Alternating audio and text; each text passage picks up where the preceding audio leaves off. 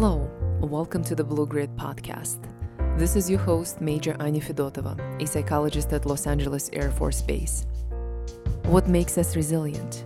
What is grit? Please join me as I set out to discover how we can become greedier. This podcast features current and former military leaders, mental health experts, elite athletes, veterans, special operators, superior performers, POWs, and others affiliated with the military who have overcome significant adversity. Each guest will discuss the unique methods and practices to help airmen and really all service members or anyone interested to build mental toughness and grit. The views expressed are those of the author or guest and do not necessarily reflect the official policy or position of the United States Air Force, the Department of Defense, or the United States government. Last week, I had a privilege of interviewing a retired Chief Master Sergeant Robert Disney, a Purple Heart recipient and accomplished pararescueman who performed hundreds of civil and combat missions and has rescued or recovered over 300 personnel. He's a public speaker on resilient leadership, wounded warrior advocate, actor, musician, and strategic consultant. Welcome to the Blue Grid podcast from Denver. Chief Disney, I have heard your interview on the Hazard Ground podcast, and your story captivated me. I sat in my car in a parking lot until I finished listening to the end. What a unique story of grit you have, and what a pleasure it is to interview you today. Good to be here. So tell us a little bit about your career in the Air Force. You're a former PJ, well, I guess you can say former PJ, once a PJ, always a PJ. I think once a PJ, always a PJ fits. I came in 1996, came straight out of a couple of what I would call failed attempts at college, enlisted for the delayed enlistment program, and came in knowing that I wanted to try out for pararescue. When I first walked into a recruiter's office, I asked him what they had in the Air Force that was similar to either the SEALs or the Special Forces, something of a special warfare component to the Air Force. And he said, "We have this job called pararescue, but you probably wouldn't make it, and I don't know anything about it."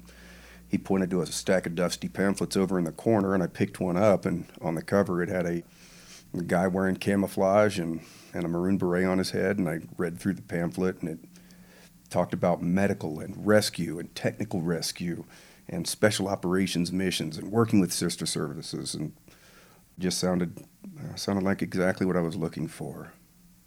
Yeah, so I came in August of 1996, did 6 weeks of basic training, then went to the pararescue indoctrination course.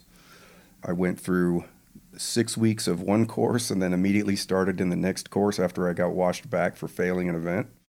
What was that like? It's a very trying, it's very personally demoralizing in some ways, but also extremely motivating. It was one of the few real feelings of failure that I had ever had up to that point in my life. Mm-hmm. So I started in a class of 86 people and graduated 10 weeks later.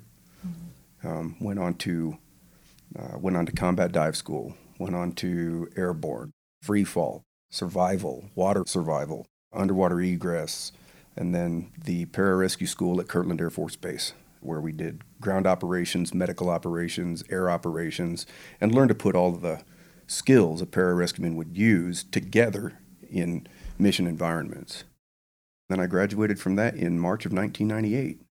My first duty station was Moody Air Force Base, Georgia. The nutshell version of my career is Valdosta, Georgia, at Moody Air Force Base from 1998 to 2004. Then I PCS'd to RAF Mildenhall until 2007. I was in a special tactics unit there. 2007, I made Master Sergeant and ended up going back to Moody Air Force Base as a flight sergeant, flight superintendent. And after that, I went and did a 3-year stint at Air Combat Command Staff in the Standards and Evaluations Office, and made chief out of there, and went to Davis-Monthan Air Force Base in Tucson, Arizona, and was a squadron chief of the 48th Rescue Squadron for about 3 years. And that's where you retired? Until I retired. Yeah.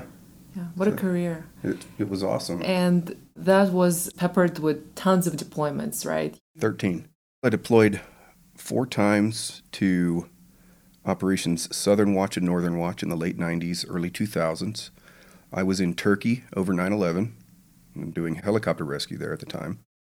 Then I went to Afghanistan for the first time in 2002, went back in late 2002, and then stayed for a double deployment on that deployment, and that was the most fateful of my deployments. And I cut that third deployment to Afghanistan short in late April of 2003.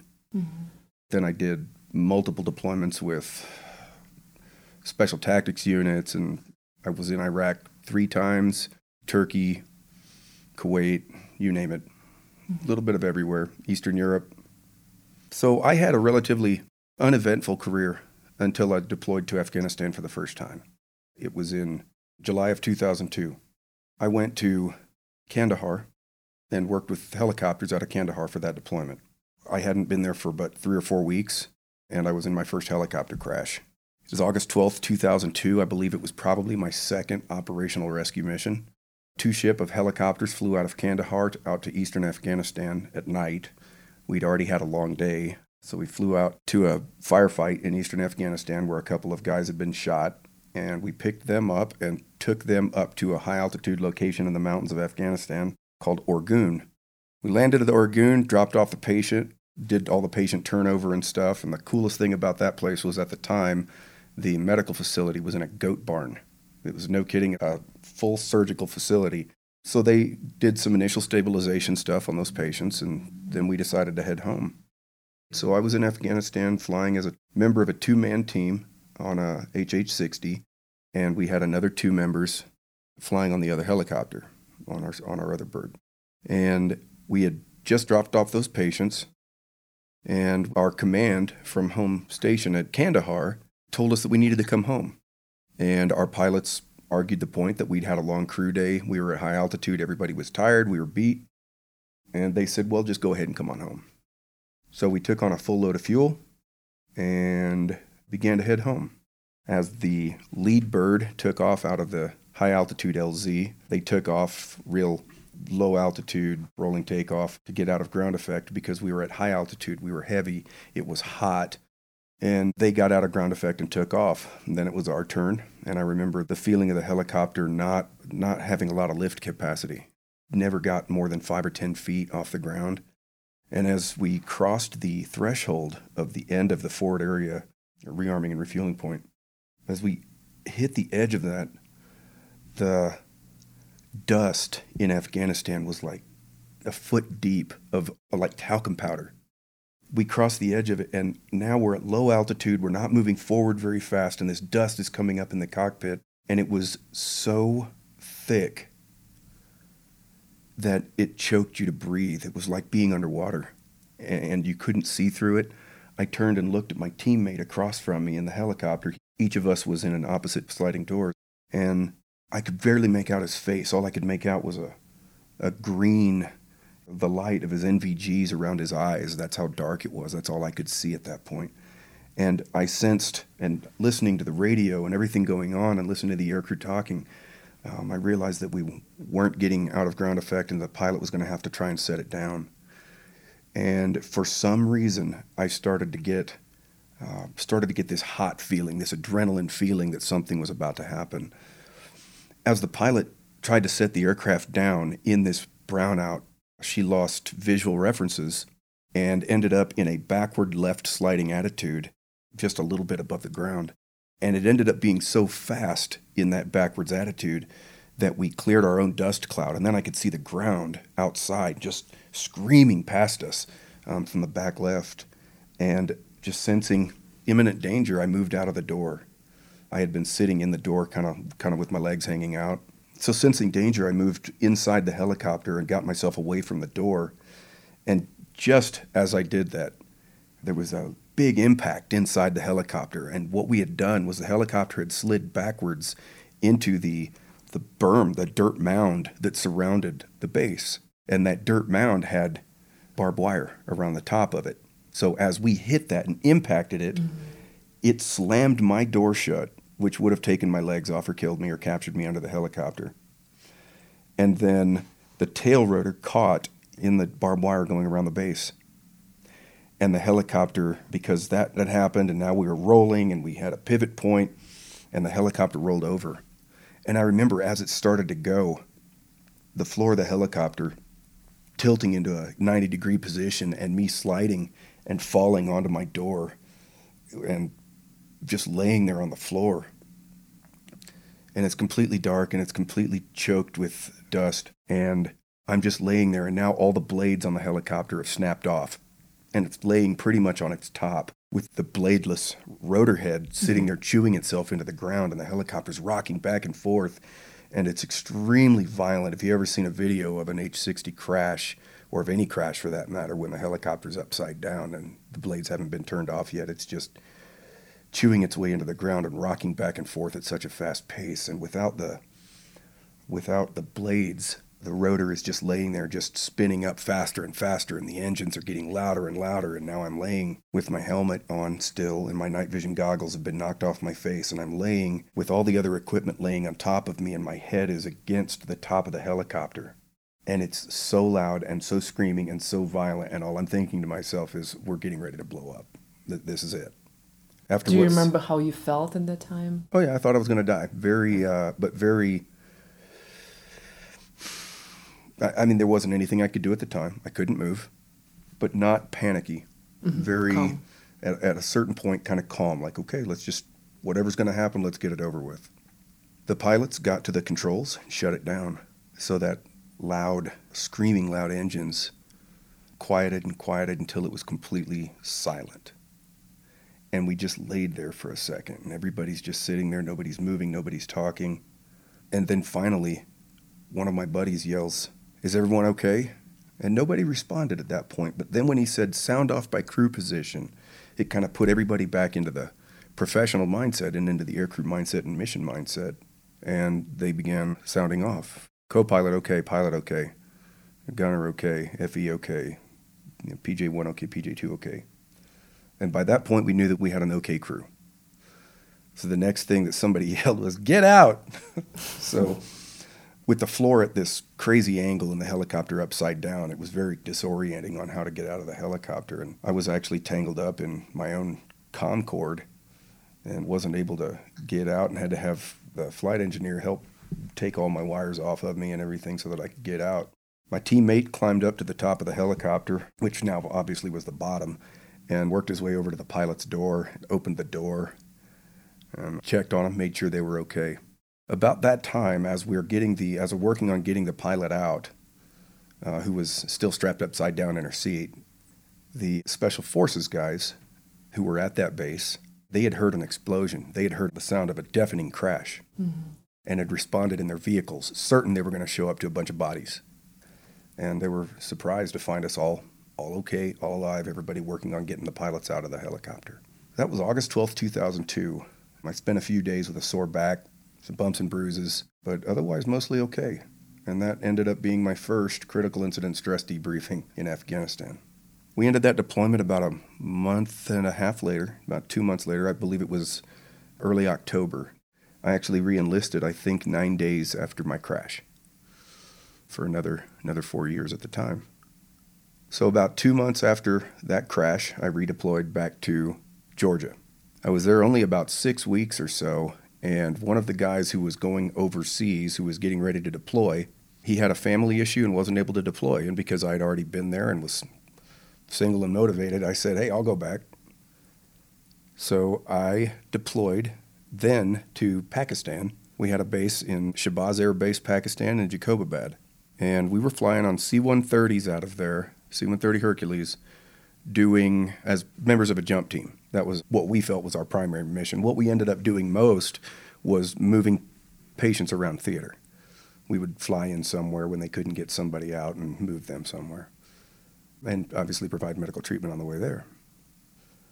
So I was there until January, and we ended up having 2 fellas have to go home.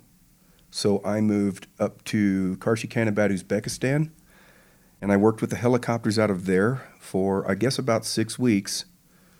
And then the same guy that had the family problem back in November of that year, of 2002, he was unable to deploy again in March of 2003.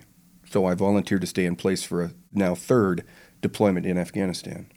And that would end up being a really fateful trip. March 23rd of 2003, my C-130 team flew from Jacobabad, Pakistan up to Karshi-Kanabad, Uzbekistan, what we called K2.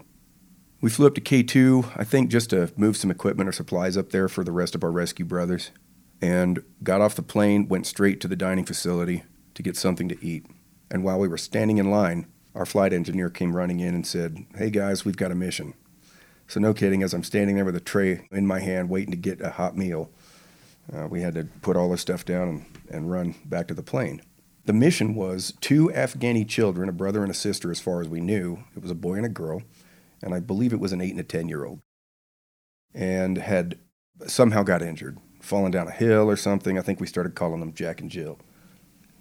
And there was an ongoing discussion about which helicopters would end up picking up those patients, whether it would be the helicopters out of Kandahar or whether it would be the helicopters out of K2. But ultimately, it was the squadron commander who was on alert that night in Kandahar, and he made the decision that his team was going to fly the mission, his helicopters out of Kandahar. So we took off out of K2 on a C-130, and I remember it being dark, so dark that night. And there's not a lot of cultural illumination in Afghanistan anyway, but tonight it was under a deck of clouds, heavy thunderstorms in the area, and it was just so dark underneath it. And my night vision goggles were sparkling green, scintillating, because they're trying to capture as much light as possible. But I remember not even being able to see the ground. It was so dark, even with my NVGs on. And I remember flying over the site where the kids were, because we got there first because we were faster, and not seeing anything on the ground. No campfires, no buildings, no nothing, just so dark. But the helicopters were the primary pickup aircraft. So we went into a holding pattern over the top in order to support the helicopters with refueling capabilities. And they did call us and say, "Hey, we're going to need to refuel before we go in to do this pickup." So at the time, we had a technique, a TTP as we call it, to do low altitude aerial refueling. So they requested that, we agreed, and we were going to refuel at 400 feet above ground level, which is precarious for the helicopters, precarious for the C-130, but it was what we were going with at the time. As we went in to refuel them, I remember it being a big, huge valley. I could just make out mountains on either side of us. So the helicopters requested simultaneous refueling. So on the C-130, on each wing, on the rescue C-130s, on each wing, they have a refueling hose. The refueling hose comes out the back of the wings of the C-130, and it's got a huge, big, round, flowery-looking basket. Mm-hmm. It's almost like a hummingbird plugging into a flower. Mm-hmm. The helicopters have a probe on the front end of them, and they fly up and plug into these baskets and take on fuel from the C-130. It's a fantastic capability that provides us the ability to cover great distances and be on rescue missions for a very long period of time, whereas a helicopter has a certain amount of fuel, a limited amount. It extends their range and time on target. Mm-hmm. So both loadmasters threw open their doors in the back, the paratroop doors, and stood in the doors, and the helicopters came up for simultaneous refueling. The one on the right plugged right in and started refueling. Mm-hmm. The one on the left-hand side kept having problems. It would strike for the hose and then miss it and back off and try it again and try it again. And they did this several times. I'm not even sure if they ever actually took on any fuel. The helicopter on the left-hand side disconnected. I heard the loadmaster call inadvertent disconnect to let the aircrew know that they had come off the hose. And that helicopter backed off and moved out to the left to a position called observation or OBS. And it was just far enough to the side, and we were just in enough of a bank, and the ground was just rolling enough that the helicopter on the left-hand side ended up impacting a small hill. It did so at full speed, no attempt to pull up, no evasive maneuvers. I'm sure that the pilot was keeping an eye on the wing of the C-130, following it around, and may never have seen what was coming. There's an orange flash out the side of the C-130, and it just lit up the entire countryside. And it blinded me out in my NVGs at the time, and I remember looking underneath it and seeing the orange flash, and then that bright flash faded. And at the same time as that happens, I hear over the radio screaming, "Oh my God, oh my God, oh my God, they've crashed." But before he said they've crashed, with this bright flash outside and the oh my gods, my belief, my disorientation, I believed that one of the birds had just been taken out by a SAM, by a surface-to-air missile. And I just sat there waiting for our turn, waiting to get blown out of the sky, because I still had no idea what was going on.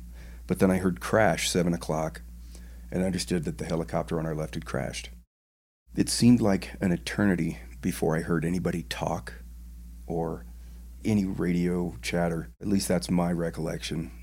I've spoken with people since, and the time dilation and focus was such that I didn't realize that everybody was talking. Everybody was chattering. Do we go support with a jump? Does the other helicopter spin in? What do we do? What's our mission now? And so obviously the mission was to self-search and rescue, perform self-SAR, as we call it. So we went into a circular pattern over the crash, and I could see it out the side of the aircraft, just a complete black sea of terrain outside. You could see a kind of an orange line of fire and just bright light where they'd clearly crashed and bounced and thrown fuel everywhere. And the other helicopter circled and spun down and landed just on the other side of a small rise. And the PJs, two PJs and their gunner, hopped out of the helicopter and ran over the hill to start effecting rescue and to search for survivors. I remember being overhead, circling, and hearing the PJ on the ground, the team leader, one of my best friends, and hearing him be so calm, so incredibly calm. And all of his radio communication was just clear and concise and calm as could be. The first call he made was, "We found 2 of them, and we're not going to stop looking until we find all of them." Then a little bit later, we hear him say, "Hey, we found 3 now, but be advised there's vehicle lights coming up the hill from about a half mile to a mile away." Well, where we were in Afghanistan on the ground was not a safe area. It was a place we'd done a lot of combat operations recently. And my buddy, when he passed us that information, we handed that information back up to the Joint Search and Rescue Center out of Al Udeid. And they immediately came back with, "That is not a friendly area. If there are people coming up, they are enemy. Get out of there. Egress immediately." So the PJs on the ground started running back to the helicopter.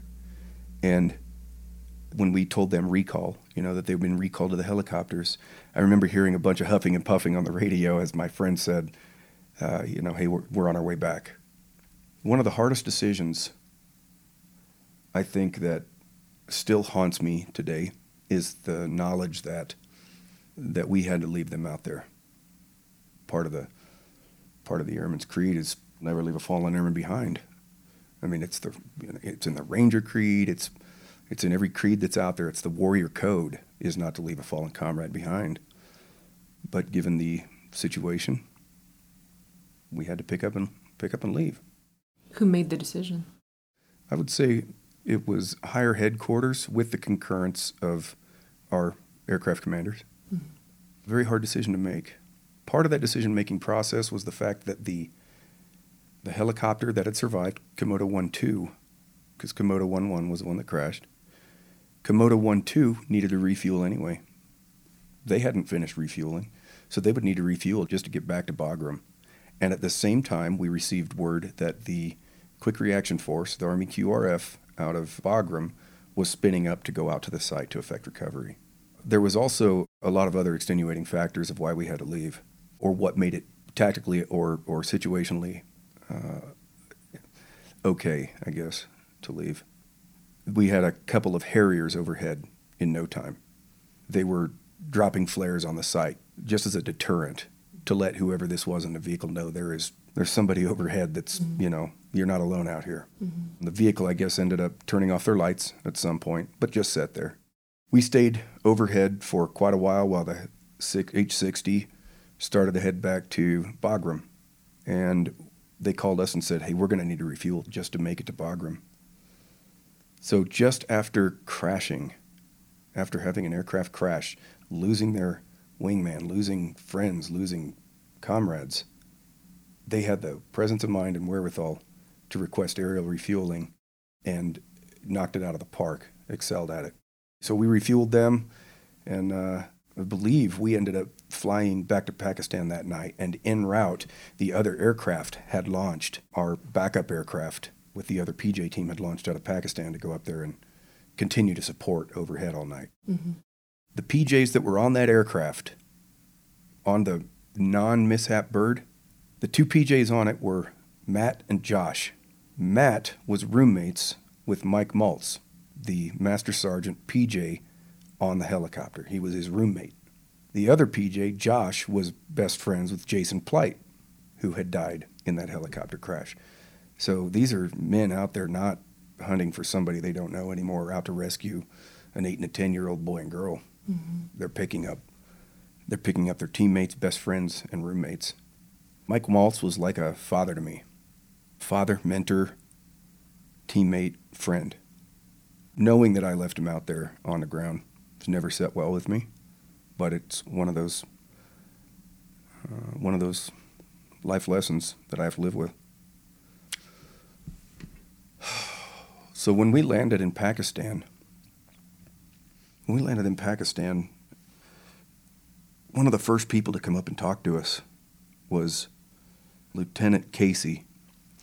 And Lieutenant Casey just asked us point blank, did you guys hear a female on the radio? His fiancée was First Lieutenant Tammy Archuleta. She was the pilot of Komodo 11 who had crashed and died. So his fiancée was on that bird, and nobody had the heart to tell him that, oh yeah, we had indeed heard her on the radio that night. It was far-reaching, touched a lot of people, but it was tough. But we did what we did and went right back to mission, right back to work. 4 weeks after that was the event that would end that deployment for me. It was the week prior to Easter, and a few weeks before Easter that year, I was in the gym working out and ended up running into somebody and asked them what they did. They said, I'm a helicopter pilot.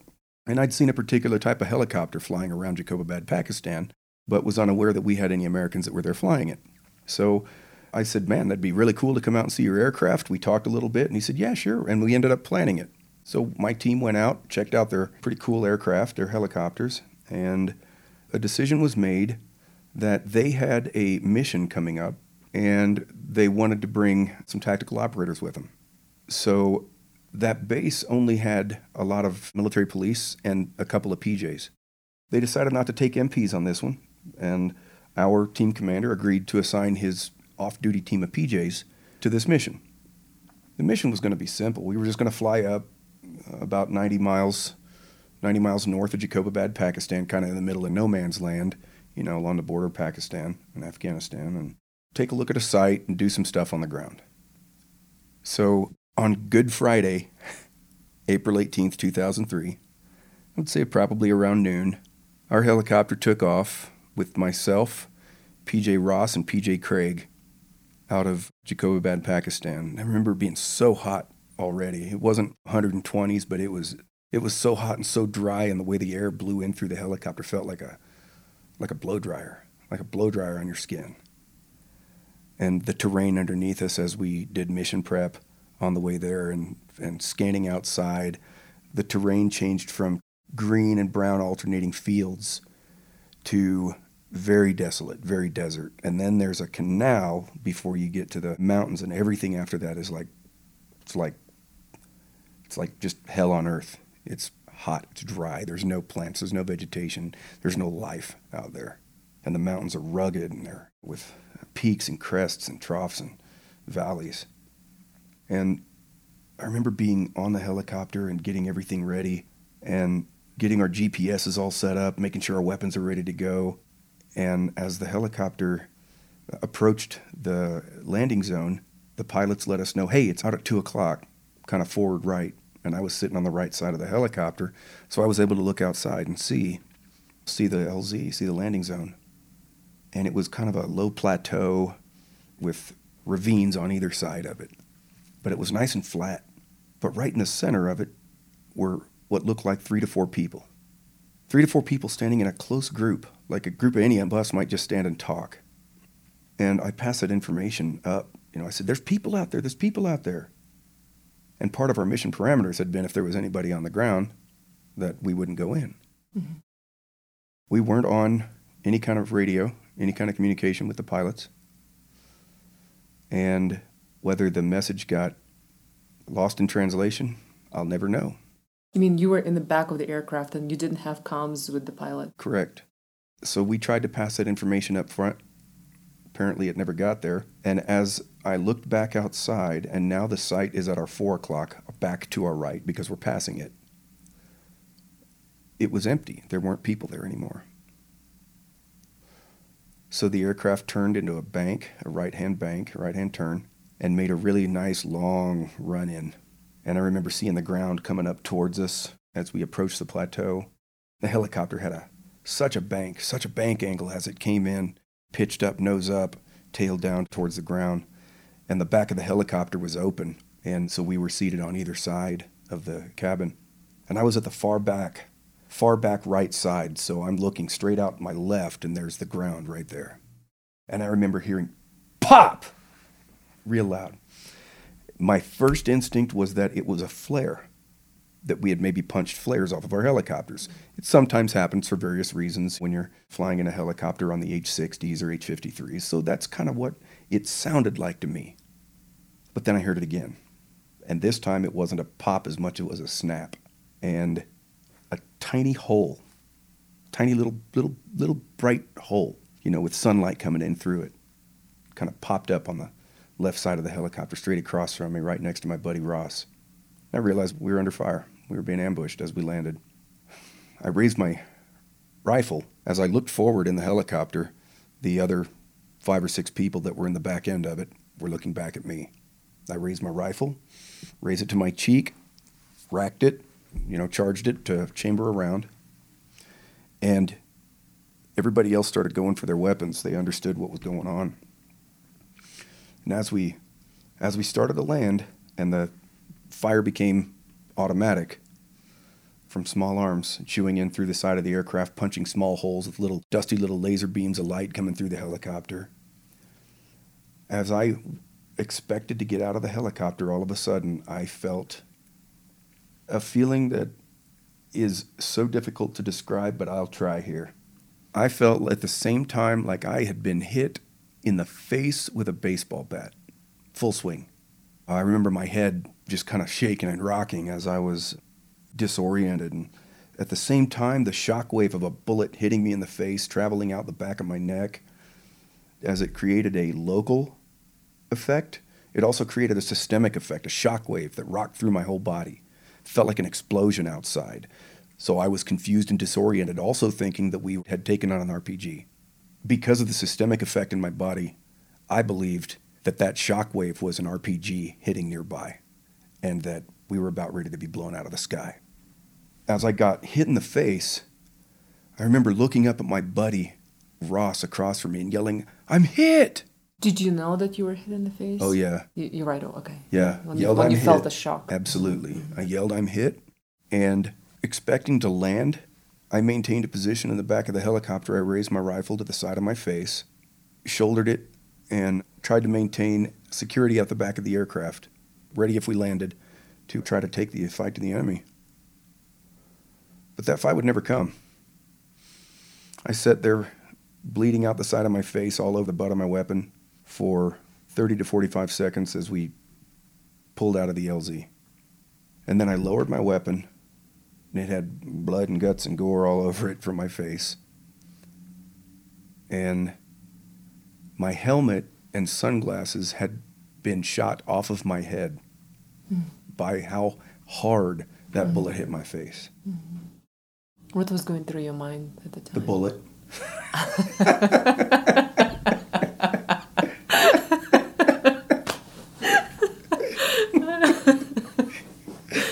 Yeah, it's a terrible joke, but it's one that can only be told by somebody who's been shot in the face, I guess.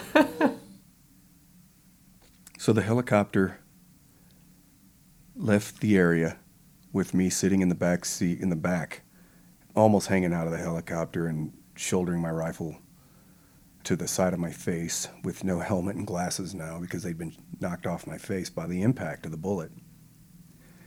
And I remember I brought my hand up to my face and feeling, it just didn't feel right. The right side of my face, my cheek was hanging down underneath my chin. It felt to me like I had a gunshot wound in my neck instead of in my face, because when I put my hand up there, my skin was all hanging down under my chin. Mm-hmm. So I put direct pressure on it.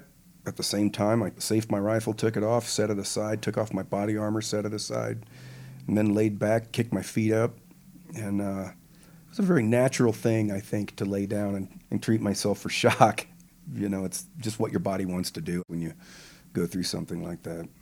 And then all of a sudden, now that I've laid down and kind of taken care of myself a little bit, now I look forward in the helicopter and I'm aware of the scene going on in there. PJ Craig, sitting on the seat, was right next to me, and now, of course, I'm on the floor. And he's laid down on the seat, and his feet are kind of towards me, and they're kicking like crazy. He's in such incredible agony and in pain.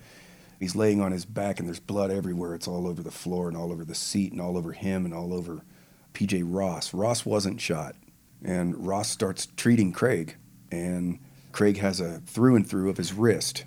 So a bullet had smashed through his wrist, causing a lot of bleeding. And it was very distracting, what we call a distracting injury. So Ross is treating that while Craig is yelling at him, "No, it's higher, it's higher. I'm shot higher." Craig had also taken a second round in his armpit. It severed his brachial nerve or caused extreme damage to it. Brachial artery was severed. And it was up in his armpit, which is incredibly hard to treat with a tourniquet or with anything else. And back then, we didn't have the amazing cat tourniquets that we had now. What we had was the old green non-pneumatic tourniquets that's got a little latch on it like a belt buckle, and you put it on and then you have to put something through it. So Ross had taken a carabiner and hooked a carabiner through it once it was tightened, and then twisted the carabiner to try to create a tourniquet in Craig's armpit to stop it. And of course, it's incredibly painful, but it did slow it down a little bit, enough for Ross to be able to stop and move and treat the one other person on the helicopter that had been shot. And then he had taken a round in his right bicep and also through his flak vest on the side. But it didn't go inside, it didn't penetrate. It was a glancing blow at a very narrow angle, so it split him open really bad and gave him difficulty breathing. So now Ross has this amazing medical scenario where he's got one guy who's having trouble breathing, another guy that's got an arterial bleeder in his armpit, and then there's this crazy guy at the back who got brained by a bullet in his head with his face hanging off and holding pressure on it by himself. About that point, Ross came back to me, told me, "You're going to be okay," threw a huge bandage on it, and another person on board came over to me and asked me if he could do anything for me. I told him I needed some water. So he offered me water out of his Camelback. I sat there and sipped on his Camelback to wet my completely dry mouth from all the heat and all the adrenaline and everything that was going on. In the meantime, Ross was still working on the other two. He came over to me and stuffed a couple huge rolls of gauze into my face. He ended up packing my face really well. We ended up landing after about a half hour of flight back at Jacobabad Air Base. They had sounded an alarm there that there was an emergency coming in, but people thought it was an exercise. So they were walking slowly out to the helicopter when it landed, taking their time, just thinking it was another exercise. So Ross saw that going on, jumped off the back of the helicopter and starts jumping up and down and waving his hands, "Come on, come on." And they saw him covered in blood and started running. They picked up their pace a little bit. When the firefighters, who were the responders, came up to the back of the helicopter, I needed help undoing my carabiner, the little length of rope between me and the floor of the helicopter. And I needed help undoing it because I was so disoriented, so shocky by that point. But I wanted to walk off the helicopter. I didn't want one of the litters, one of the stretchers.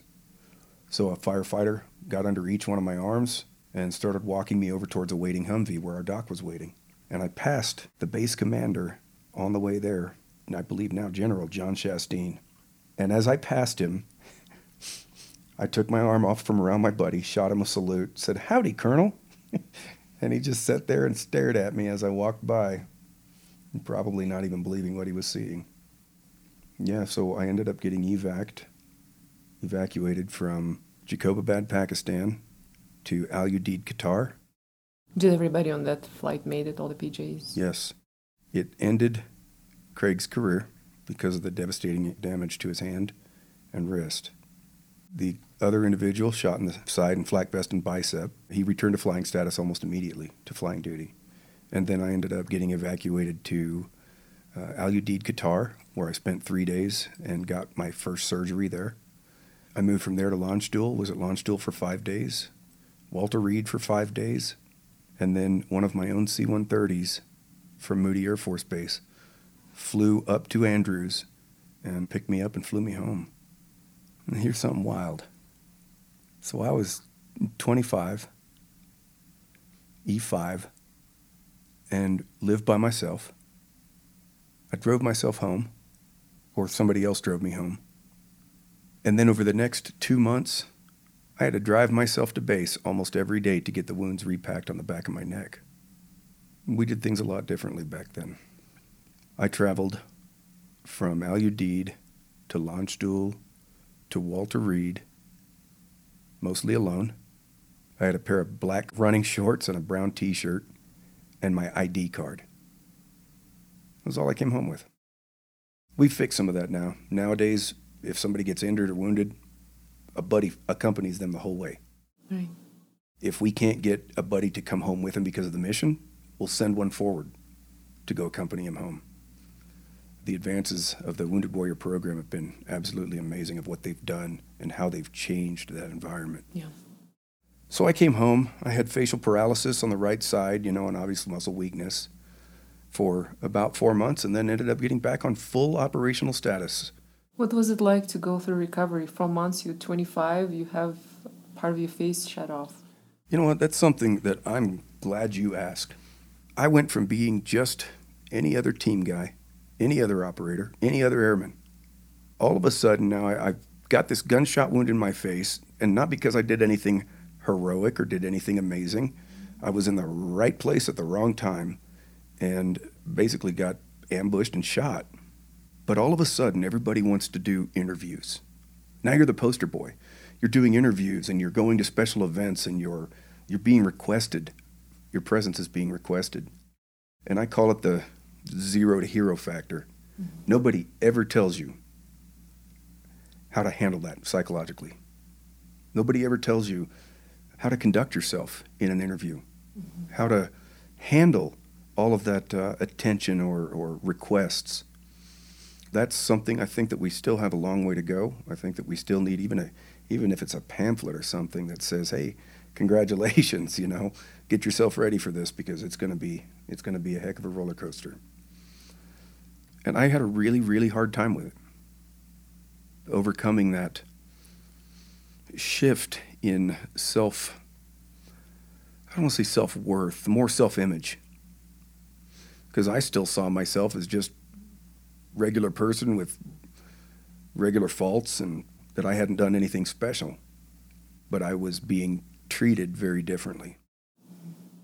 I eventually learned to accept the role and do my best to be the best spokesman and representative and airman that I can.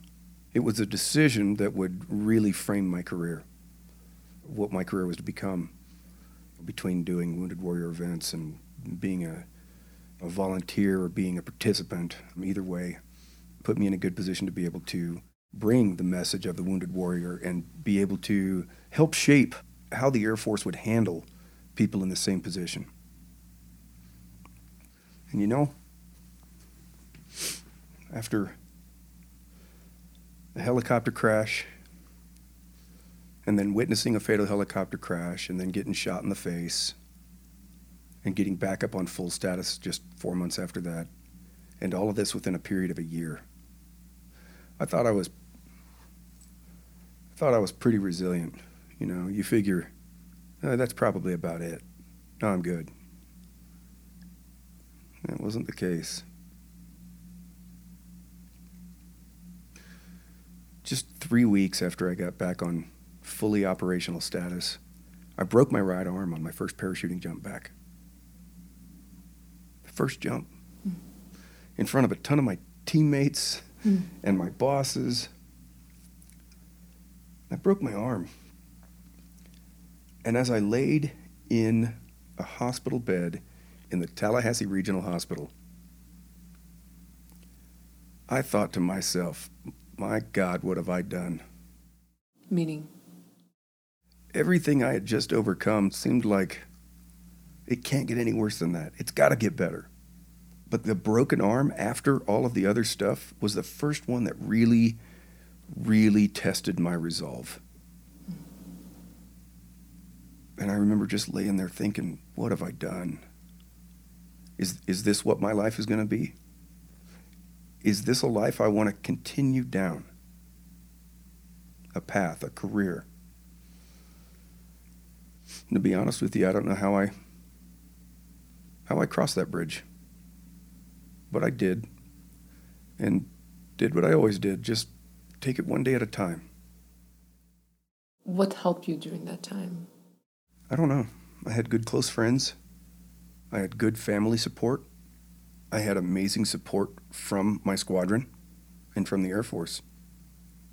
But once I got through the initial shock, being broke again, I was able to fall back or lean back on my other injuries, my other setbacks, as an example of what resilience looks like, so that I could keep moving forward and just keep looking forward to maybe my right arm will never be 100% of where it was, but I can get it as close as possible.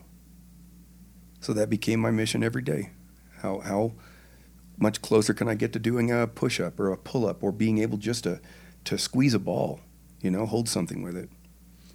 Just resetting my baseline of what I'm capable of or what I believe I'm capable of.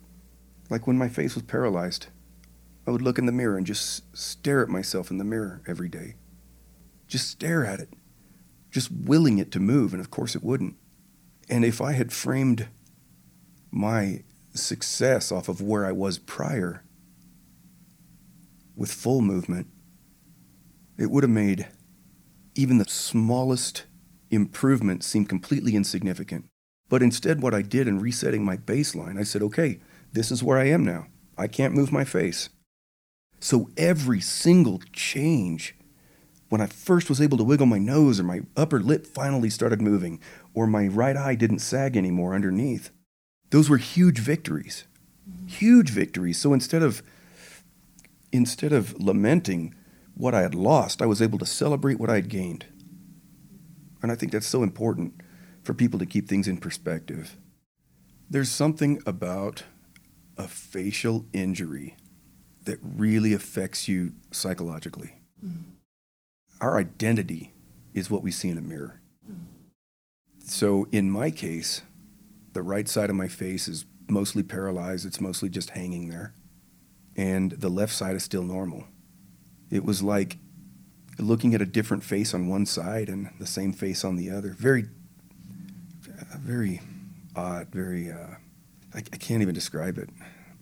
Then after it started to heal and I was able to move it again, there's still slight differences in the way it used to look.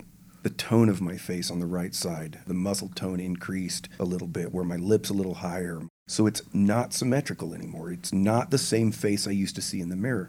And it's taken me a long, long time, many years to finally get back to the point where I say, okay, that's my face right there. But if I see myself in a picture or on a TV where now that image is flipped, it's still very, very obvious to me of what the difference is. But most people, when they meet me, don't even realize that I've ever had a facial injury.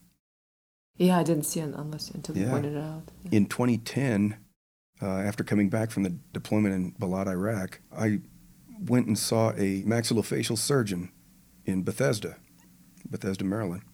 And I ended up getting 4 facial surgeries.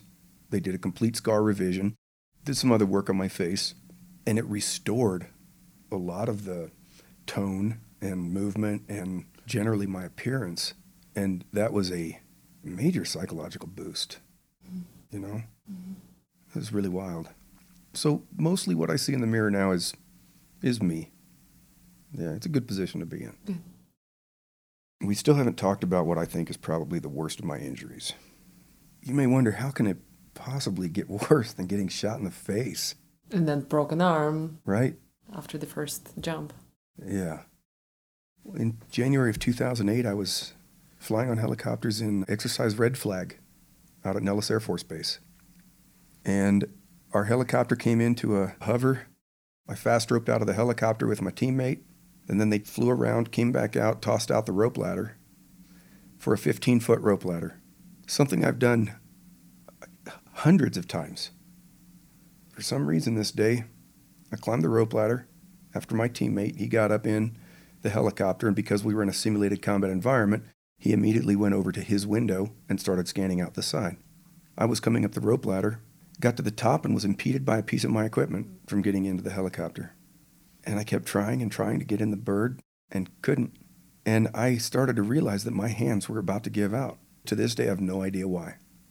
But that was just my day, I guess. I realized I was probably going to fall, and I thought, well, the best way for me to fall is probably from a lower altitude. So I tried stepping down the ladder.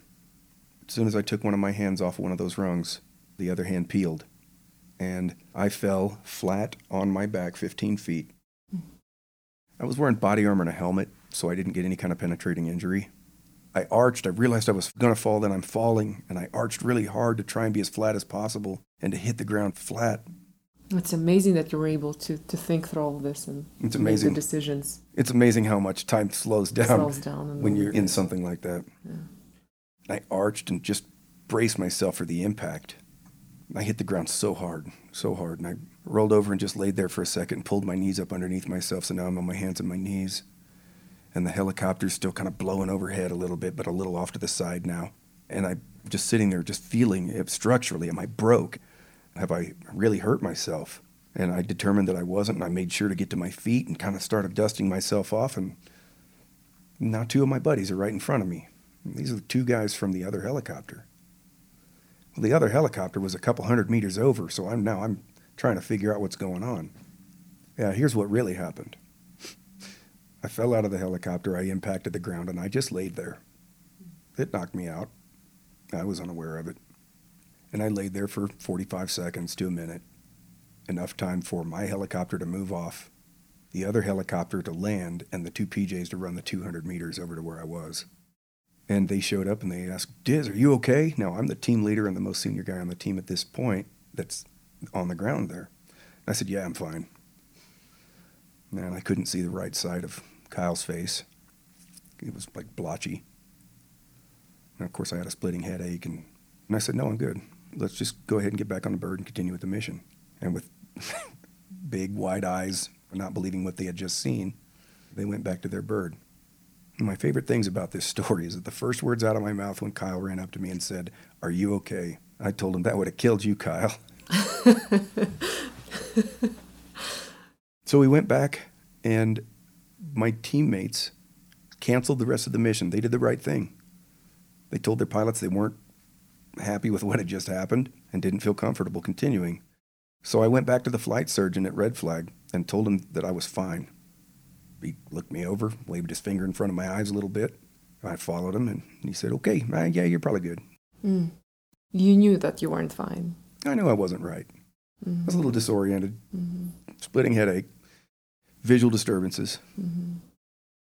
But with everything else I'd already been through, this didn't seem like such a big deal. Mm-hmm. I woke up the next day, and the sunlight was way too bright. The sounds of somebody working in the hallway were too loud. I noticed that I didn't smell things as strongly. Coffee didn't smell right. Food didn't taste right. When I would eat, chew and swallow, I would choke on the smallest bits of food. As a paramedic, I am trained to identify signs of cranial nerve damage, cranial nerve problems, and yet I still didn't see them in myself. Mm-hmm. And I didn't acknowledge them. I'd suffered a pretty serious traumatic brain injury. Mm-hmm. But up to that point, it was all physical stuff. The cranial nerve symptoms lasted maybe a couple of weeks.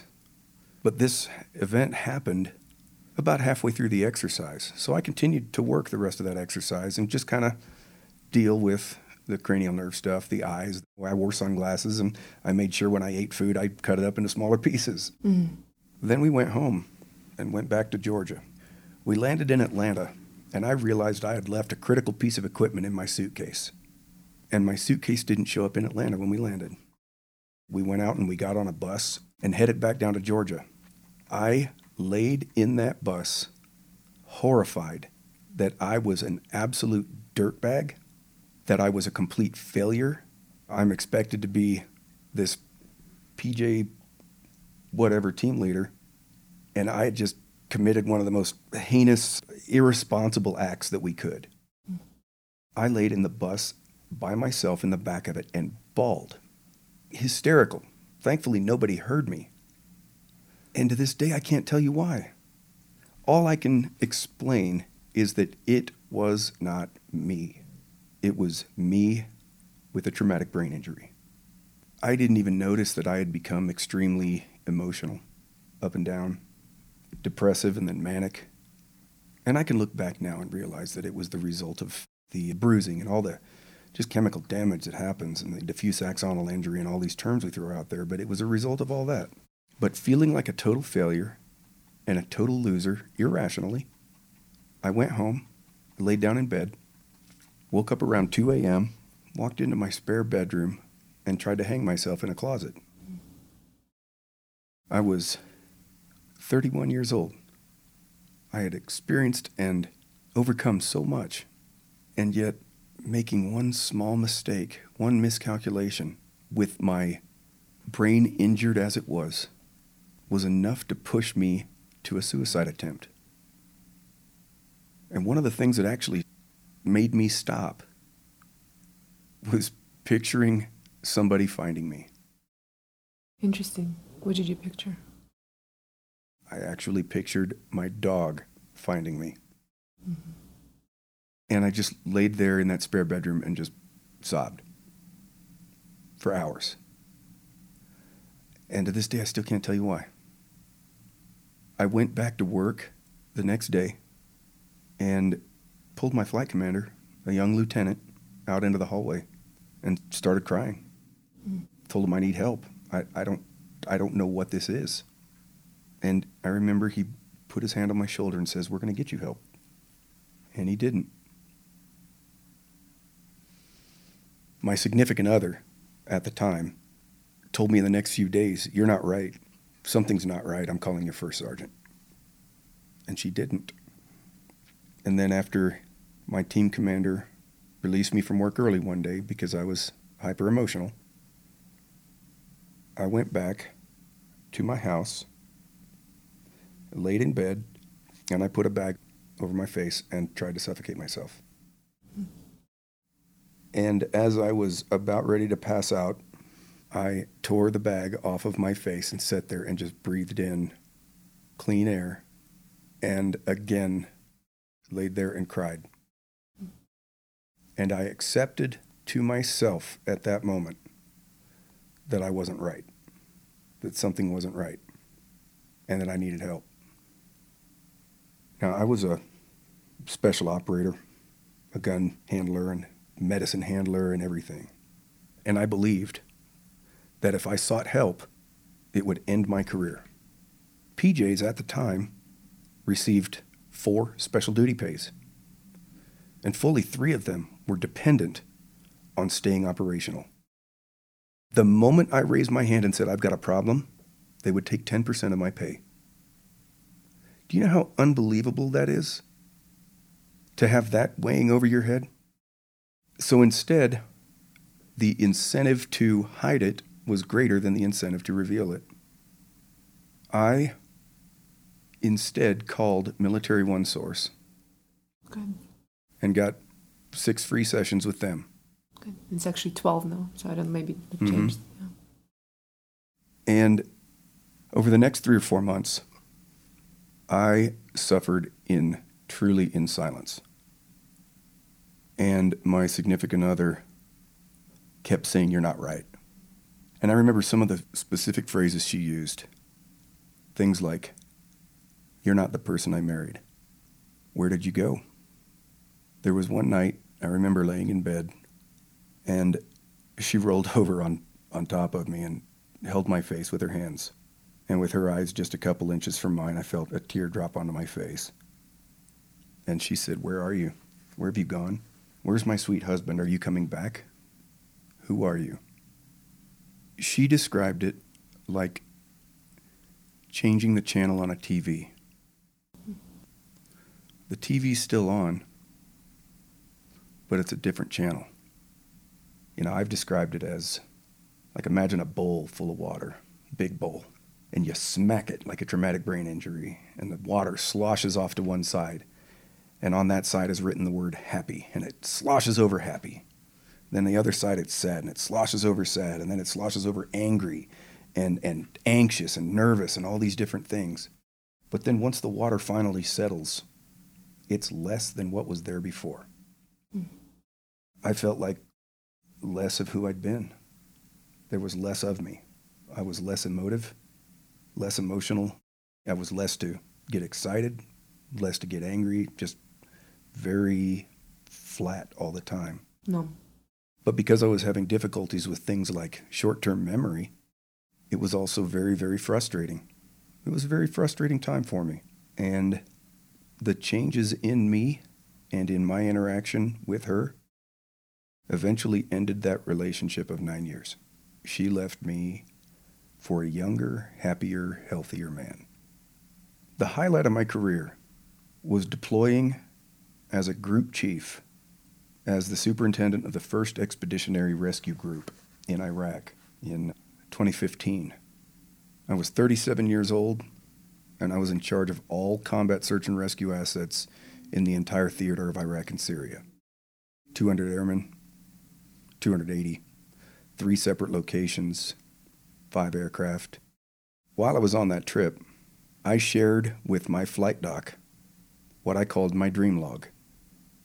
Since 2012, I realized I was waking up every night from nightmares around 1 or 2 in the morning. And it got so bad and so frequent that I started writing them down when I woke up. I had a 4-year history by that point of nightmares. And from the time that your wife was asking you, your ex-wife at the time was asking you, where have you gone? You've never sought help up until this moment? No. I'd never sought help at all. Up until sharing with your flight doc? Mm-hmm. And he said, when we get home, why don't we do a sleep study? I was hesitant. And I don't want this story to scare anybody away from seeking help. But when I got home from that deployment, I agreed to get a sleep study done. I only slept during that sleep study from 11 p.m. to 2 a.m.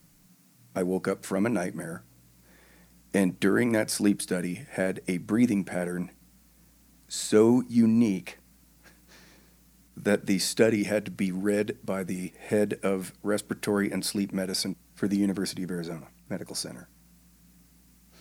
And it was a career ender. It effectively ended my ability to continue to be any kind of operational PJ. I would never be allowed to fly again, jump again, dive again, do my job, the operational portion of my job. And I decided that it was time to retire. I medically retired after 20 years, 9 months, and 4 days. Our community has made amazing strides in correcting my reasons for not seeking help. I know that my pararescue squadron that I left, and in fact, most if not all of our pararescue squadrons, now have an embedded program, Preservation of the Force and Family, that has brought in clinical psychologists, licensed clinical social workers, strength and conditioning coaches, athletic trainers, physical therapists, chaplains in our own squadrons. Because the Air Force medical community recognizes, and our leadership as a whole recognizes, that there is a need to reduce obstacles to help-seeking behavior. So they have tried to throw everything they can at us, and at the time I left and got out, it was working. It was working. I don't ever want to see another Airman, Marine, soldier, sailor, Coast Guardie ever suffer in silence again. And I really feel that the way to do that is to ensure that the incentives are greater for getting help than for not, and for avoiding it. And to be honest, I don't know what that's going to take or what that looks like. Yeah, I think there is a big push for some of those embedded teams, not just in your community, but I think all across the Air Force and the military in general, And it's definitely a good attempt to correct some of what you're describing, the stigma of seeking mental health, feeling like your career will be ending. Mm-hmm. Certainly. I remember always feeling like I've got this. Now I'm being strong by not seeking help. I realize now that not seeking help when you need it is weak. If you break your arm and don't get it seen about, it's not going to heal right and it's not going to work right. And the same thing goes for the brain and for the mind. Nobody with a truly broken leg, well, at least I hope not, nobody with a broken leg would avoid going and getting it fixed. Maybe if you're David Goggins. You right. But yet they avoid that same degree of care when it's a psychological injury.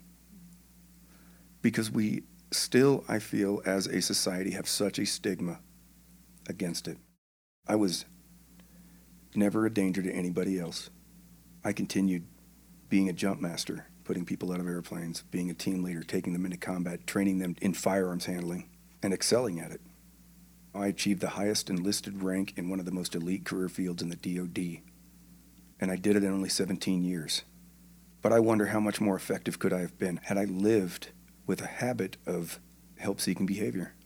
How much better could I have been? But you know what?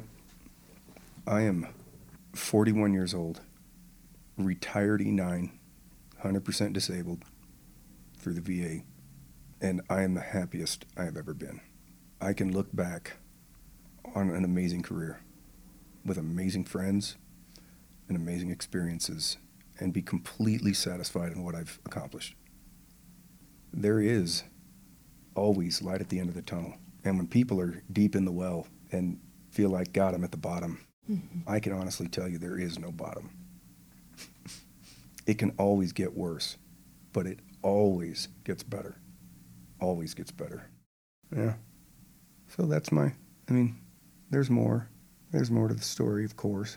Got one of my teeth knocked out on the parachuting jump, tore both of my biceps parachuting, bilateral hernia surgery. 2007 was a good year. 2008 was the traumatic brain injury, and then 6 months after that, I broke my right leg fast roping.